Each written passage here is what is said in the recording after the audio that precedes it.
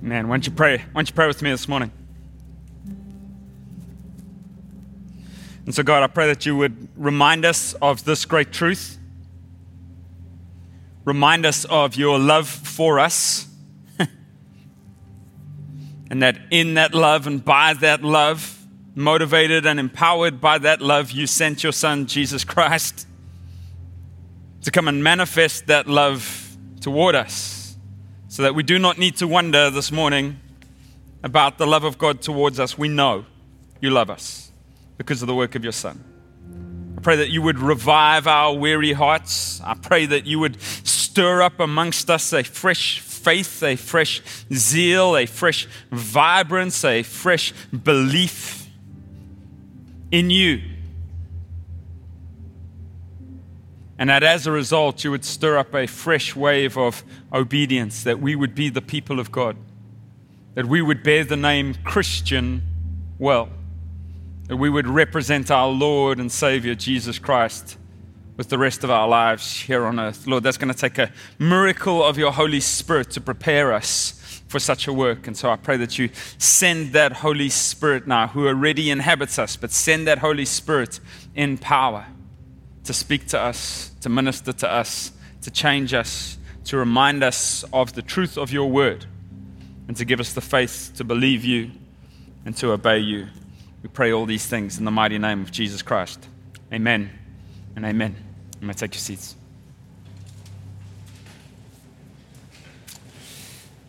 Well, good morning, church, wherever you may be joining us this morning, whether you are in one of our congregations. Well done for making it against the freezing rain this morning to be with us, or if you're at home watching this online, welcome to you, and I pray that the Lord blesses you abundantly as we share together from the Word. We're in week 2 of our Vision series, and I'm so grateful that our Vision is so simple and so biblical, so that it can transcend things like 2020 and politics and pandemics and all of those things. We're a simple people with a simple desire and a simple vision. We want to love God in increasing measure. We want to love the church. We want to love the city of Austin, and we want to love the nations of the world. I do want to give you a heads up that in the next 2 weeks, over 2 Sundays, we'll be focusing on the love the city element on that, and we'll be emphasizing 2 particular aspects of ways that we as believers can manifest that love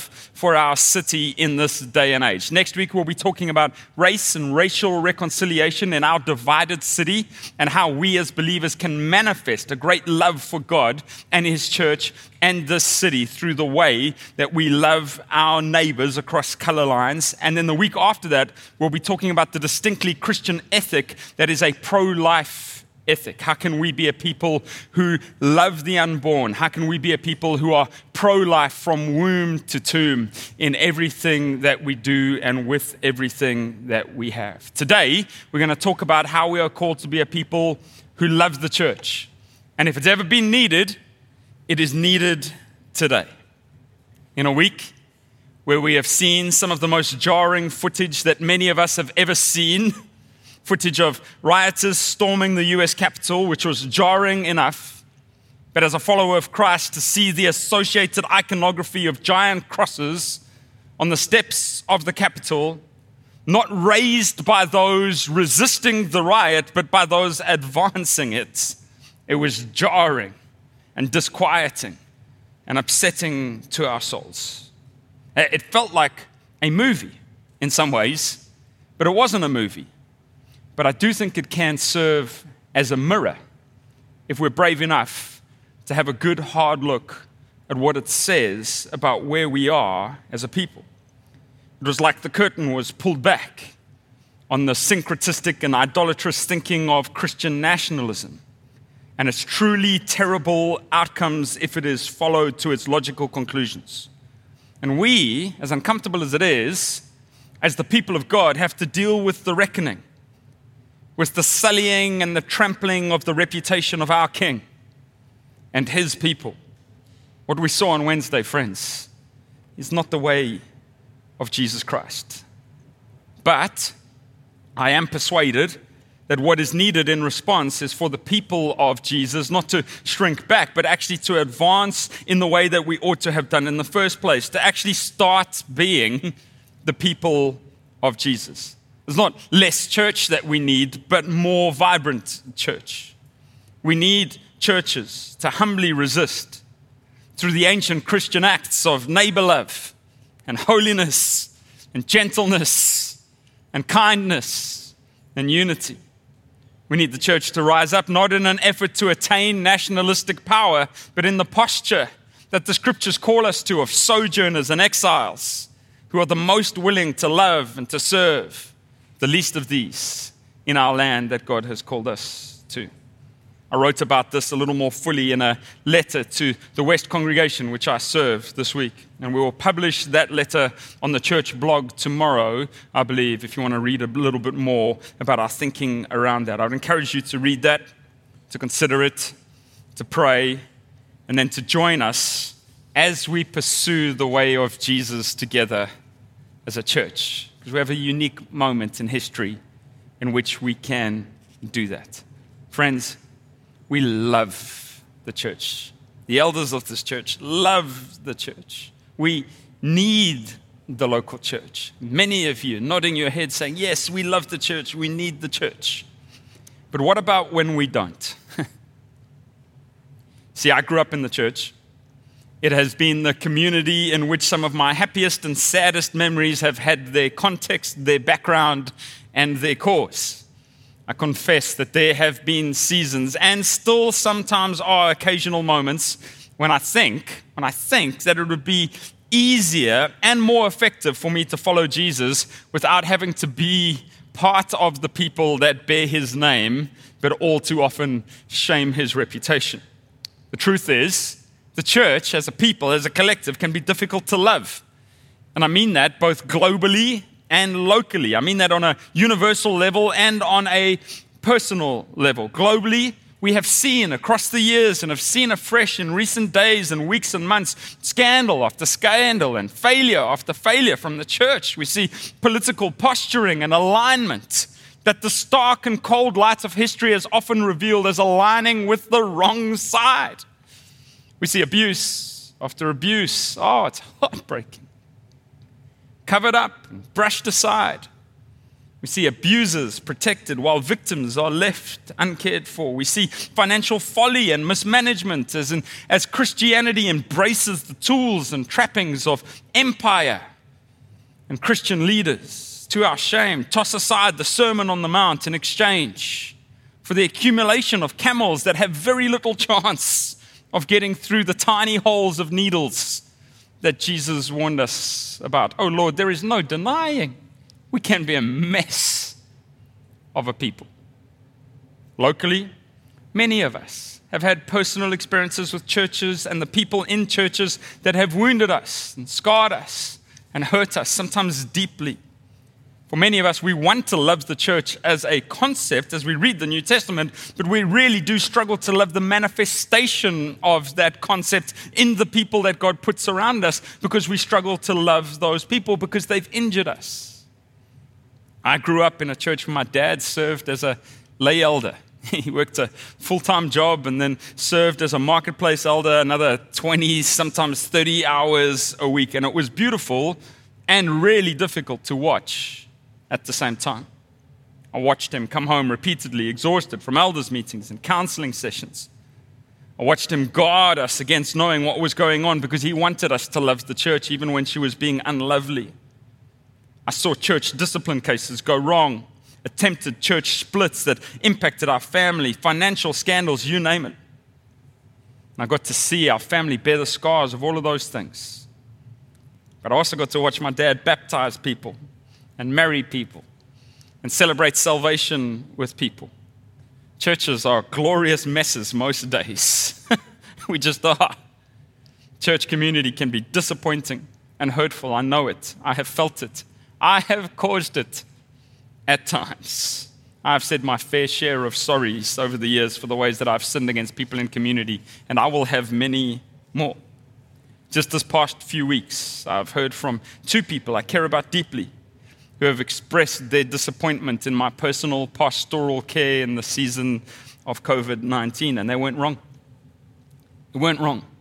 The level of my care towards them was disappointing, and I hurt them.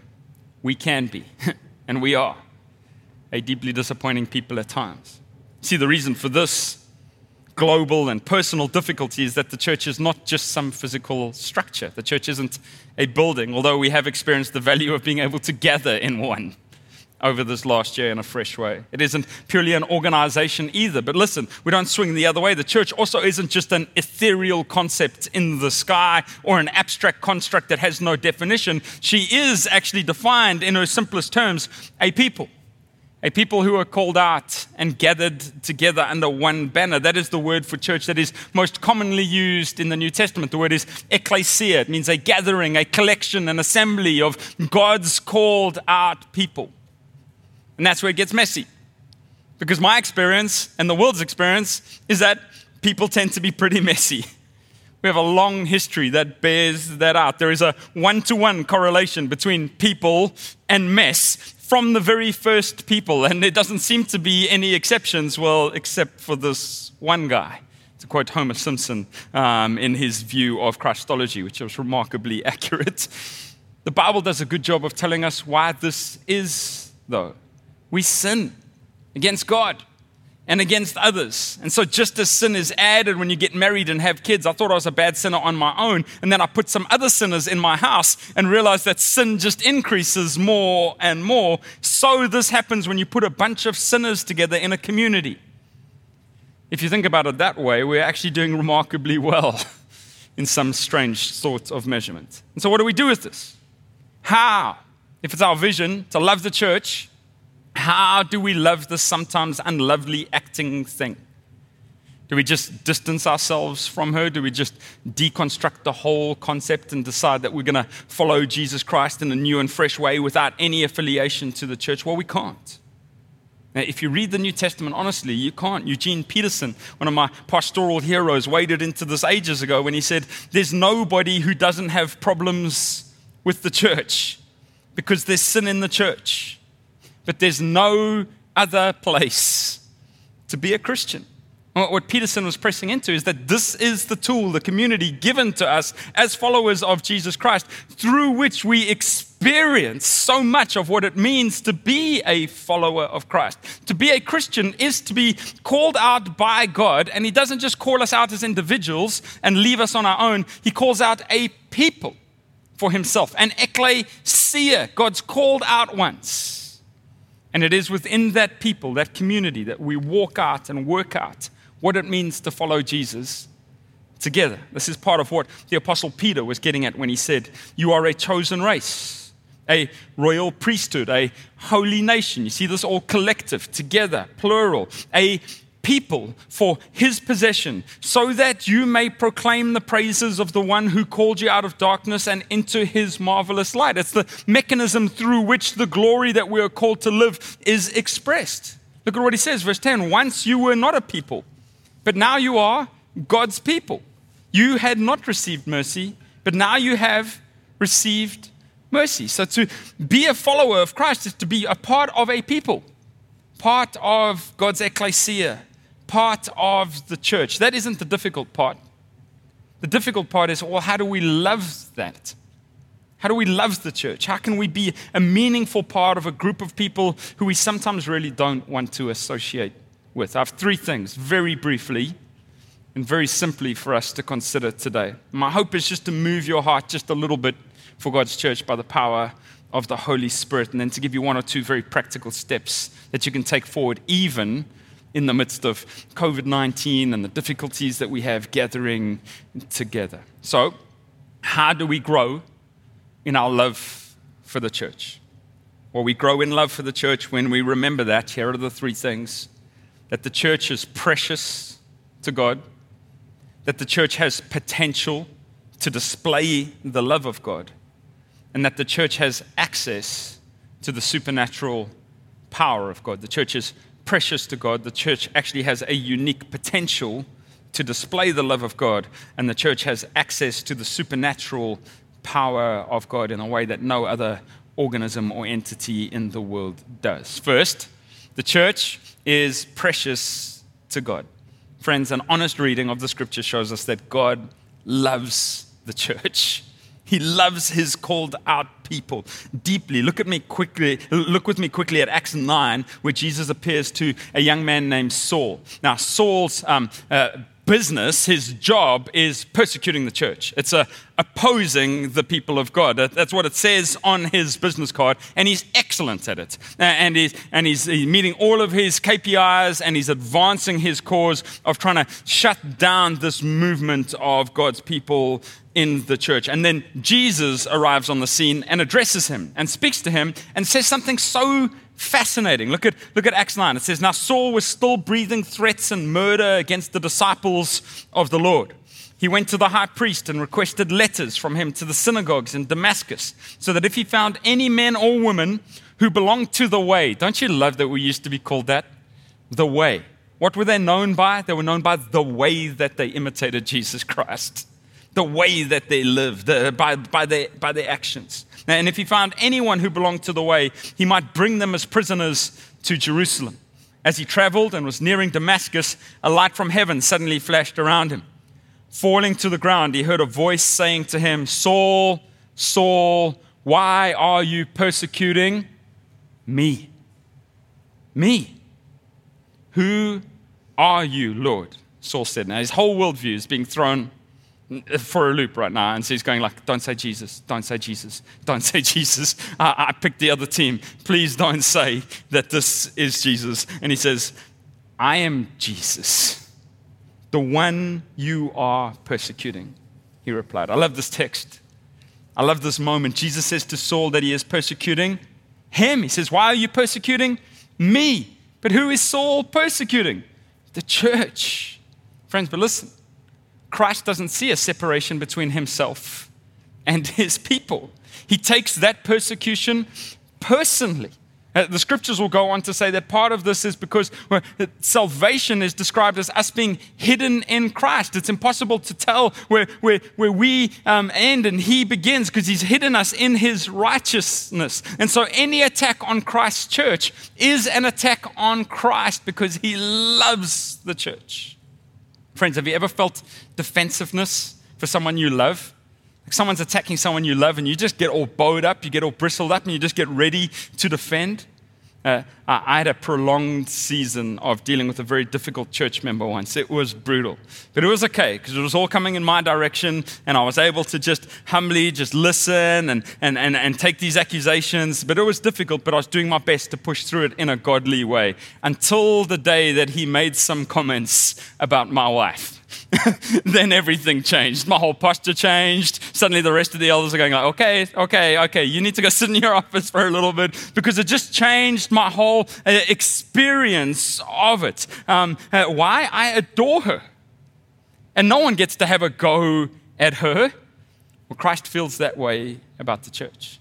And now you might go, well, that's a bit of a stretch of an illustration, but it isn't. Look at how Paul speaks of how Christ loves the church in Ephesians 5, right? We focus on the instruction here to husbands and wives, but the more remarkable thing, according to Paul, is the metaphor that he uses about Christ and the church. He says, husbands, love your wives. How? Just as Christ loves the church and gave himself up for her. What an instruction, husbands. Why did Christ do that? To make her holy, cleansing her with the washing of water by the word. He did this. Listen, hey, even as I've spent some time talking about the difficult reputation of the church, look at how Christ gives himself to present her. Look at how Christ presents the church. He did this to present the church to himself in splendor, without spot or wrinkle or anything like that, but holy and blameless. That's how Christ feels about the church. He loves the church and gives himself up for her, to sanctify her, to cleanse her, and to present her. Yes, that same her that we have said is hard to love, flawless and faultless on that last day. What an incredible image.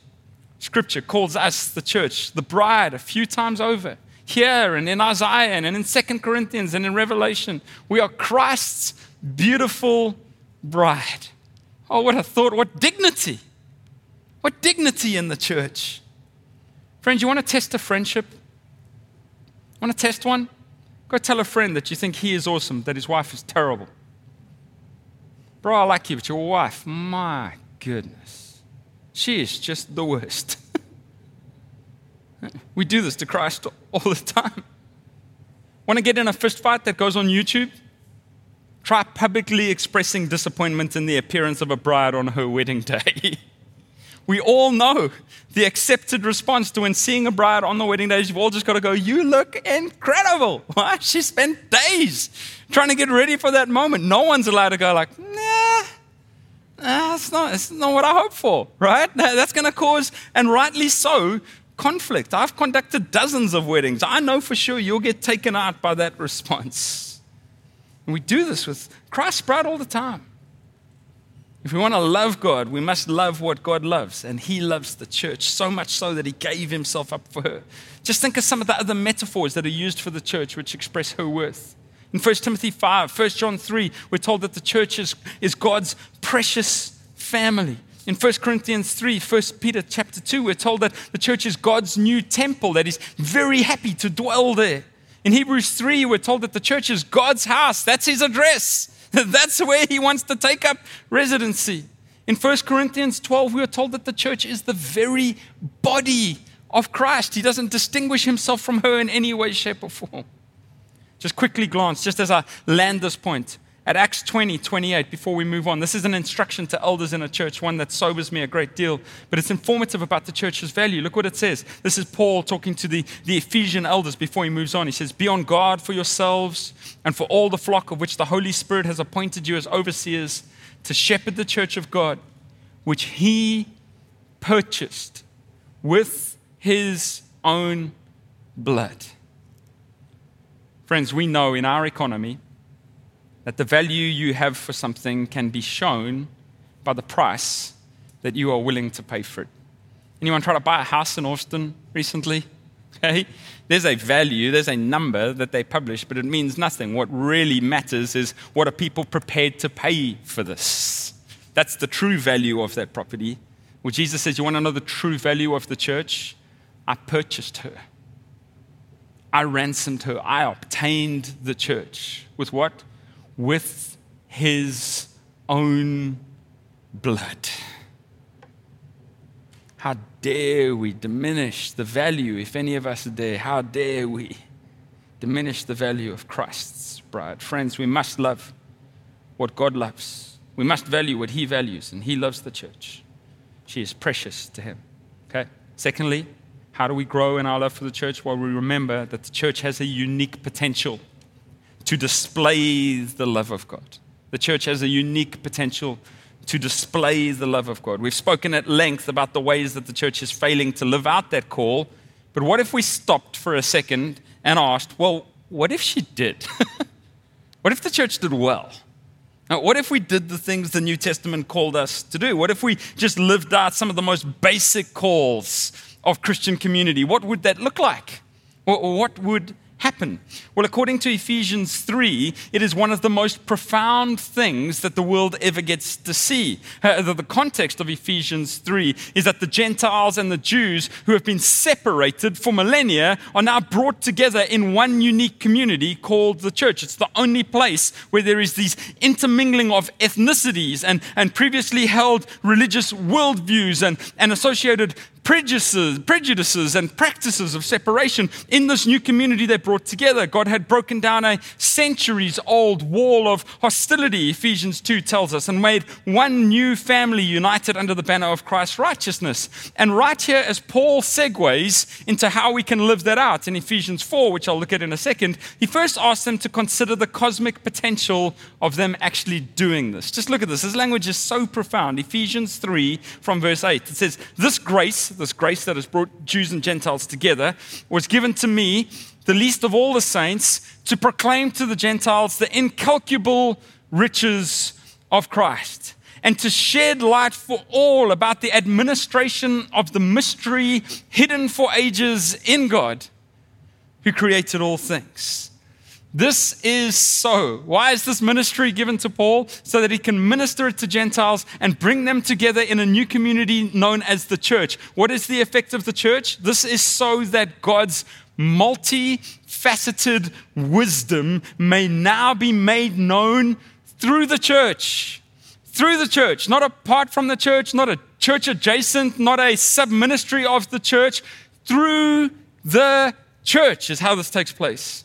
To the rulers and the authorities in the heavens. Oh man, friends, stop, just wait. That's Paul's highfalutin language. Let's just break it down. Just for a bunch of simpletons like me. When a group of people who are not like each other manage to get together and love each other somehow in a mutual pursuit of Christ and live together in a community of faith, then the heavenly beings are astonished. So much so because it puts God's wisdom on display in the heavens. Oh God, why don't you just show yourself to the world? Well, I'd love to if the church would just be the church. Then the heavens themselves would look on and go, oh my goodness, isn't God wise? He can do this. He can bring unlike people together in one community. Oh, the wisdom of God through the church, if we would just do it. In the church and in church community, we have an opportunity to show off the grace and the mercy and the unparalleled wisdom of God through Jesus Christ to a watching world. And not just to a watching world, but to dumbstruck demons and to amazed angelic beings. It's on a cosmic scale. That's our stage. That's what's at stake. It is a magnificent thing to be part of the church, because to be part of the church is to be part of the display of the manifold, multifaceted wisdom of God. Oh, friends, that is why it has been rightly said that the church has many critics, but no rival. No other organism has this potential. There is quite simply nothing else that possesses so much divine potential on a cosmic scale. Well, how do we do this?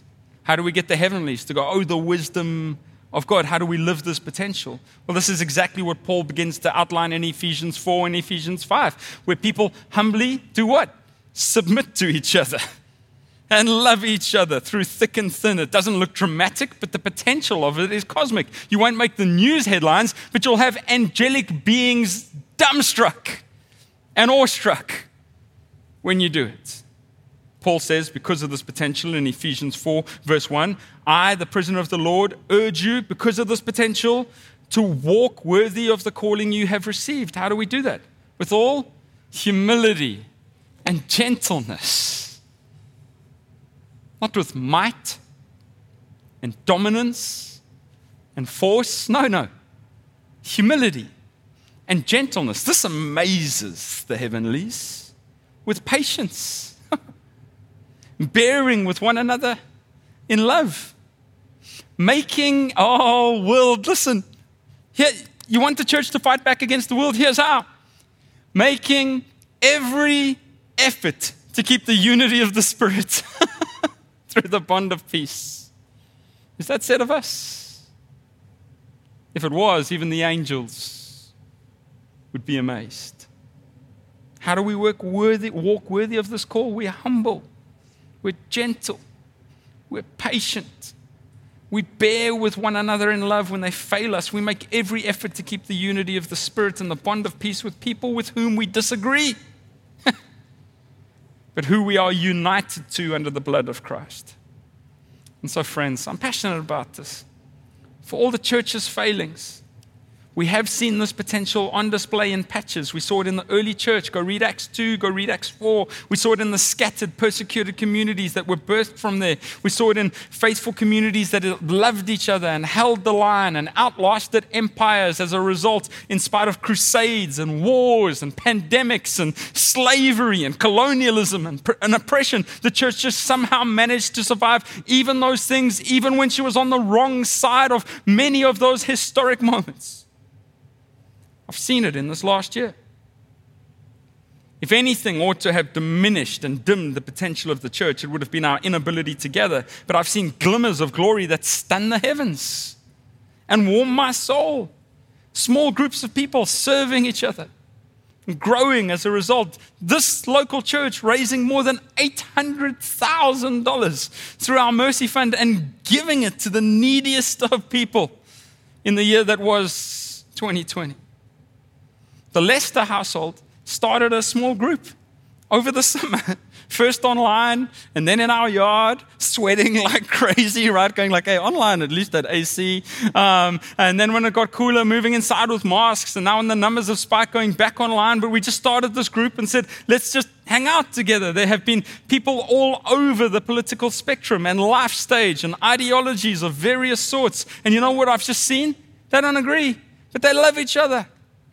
Pray for each other, care for each other. Invite one another into failings and vulnerabilities and needs with gentleness and patience. In 2020, that's a miracle. And the heavenly beings go like, amen to that. We could not create that. That is astonishing. In a Facebook divided world that people like that would hang out, united by nothing but their love for Jesus Christ. That's the multifaceted wisdom of God manifest to the heavens. Friends, don't be done with the church. Think of the potential she possesses. Okay, I'm out of time. Last one. The church also has supernatural access. It has access to the supernatural power of God. You might be looking around at this point going, I was with you in the past when you spoke about how unimpressive the church is. To now say that she is supernaturally powerful. What do you mean by powerful? Well, God in His wisdom and grace has placed significant power through Christ as the head for significant causes in the hands of the church, both local and global. What kind of power do we see manifest through the church? Just a few today, and then I'm done. Well, we see the power to push back darkness in a real and meaningful way. We quote it often, but it's worth remembering that Jesus told Peter that the gates of hell would not prevail against the church as it stood on the truth of the gospel and its claims. Friends, we get to be colonies of heaven in countries of death. And the gates of hell are doing all they can to keep out the children of light, but those rickety gates won't hold. We are the ones actually humbly moving forward, making communities better and more just, setting the captives free, bringing light to dark spaces. You want to change the world? So do I. You know what the avenue for that, the best avenue for that is? Let's be the church. The church is the one that's promised that the gates of hell won't prevail. No other organism is given that promise. The church is given that promise. Secondly, the church has the power to reach the nations in a way that not even colonial empires could reach the nations. In Matthew 28, the marching orders for the church were given. Go to all the nations. In Matthew 24, Christ promised us that that would be effective and that He would be with us in those endeavors. It will go. And so friends, listen. While many of us have been sitting here in the US over the past year wondering and worrying about the future state of Western evangelicalism and all of its trappings, you know what our goers have been doing amongst the nations? They've been planting hundreds of churches, seeing thousands of people come to Christ. They've been faithfully praying and serving and living as holy exiles and sojourners. Not dominating the world with a nationalistic idea, but serving the nations of the world by giving them what they need. Communities of people committed to the life of Jesus and committed to belief in His gospel. Thirdly, the church has power to be part of Christ's perfecting work. I don't have time this morning. I'm out of time. But in Ephesians 4, Paul tells us that as we do this, as we live out in these communities, you know what will happen? We'll all grow up into likeness of Christ, who is the head of the church. You know that God uses the church to make you more like Jesus. And the Holy Spirit supernaturally empowers the church towards that end. That is why the church is given tools of discipline and doctrine and community and accountability and shared creedal belief. So that together, not on our own, together, we become more like Christ. Lastly, the church is given the power to prevail to the very end. The end of all things. New heavens, new earth. You know what's there? A community of believers. From every tribe and from every tongue and from every nation, the great ecclesia gathered at the foot of the throne, singing praises for all eternity in the greatest church service you'll ever be part of, forever and ever, amen, declaring the praises of the one who brought us together in the first place. Friends, the church, it just keeps going. Why? It's Christ's. And so you know what? We're going to make it. We're going to make it together. All right. How do we respond today? Especially in a season when it isn't as easy to engage with the life of the church as it ordinarily is. Well, there's still some practical ways for us to respond today.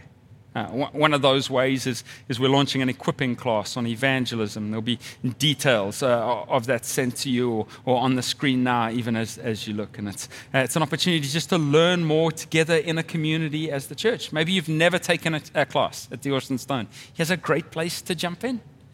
You're going to do that in community with other people through online forums. It's going to be an amazing opportunity to grow in your love for the church. Perhaps the number one way you can grow in your love for the church today is to join a group. Again, there'll be links sent to you. There'll be links on the screen if you're watching online. But we've got simple avenues and pathways for you to get in a group now. And I know it's scary, and I know you're going, oh gosh, I've tried this before and it didn't work. Do it again. Do it again. Because if we do it humbly in accordance with Ephesians 4, Ephesians 3 tells us that the heavenlies are aghast and astonished that people like you and me can love people unlike us in groups of believers together. Why? Because we're united under Christ. I want to finish by reading a prayer that Paul prayed for the church in Corinth. And so here at St. John, Brett and the band, you guys can come up, and at the congregations that are watching the stream, the bands can come up and get ready for us to worship. But I want to read this prayer that Paul prayed for the church in Corinth. If you know anything about church history, they were a disaster. They were a mess of a church, to be sure. But they were a local manifestation of Christ's bride. This prayer can be an anchor for us if you're in the church. If you're part of that bride as believers, look at the encouragement it is to our soul. If you aren't yet part of that bride, you can become one today. You can become part of this potential-laden community of faith. Look at Paul's certainty. Look at his prayer. He says, I always thank my God for you because of the grace of God given to you in Christ Jesus. Church, I always thank God for you because of the grace that's given you in Christ Jesus. That you were enriched in him in every way. You're not lacking, church. In all speech and in all knowledge.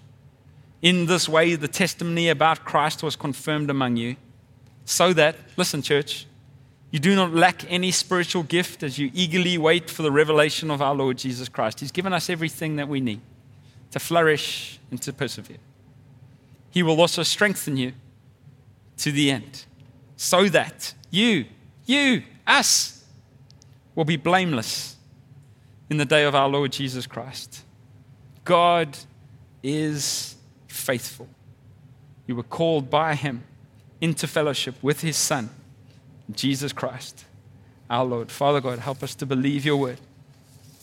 Help us to love your church. Remind us today that you love her, and so we too are called to love the bride.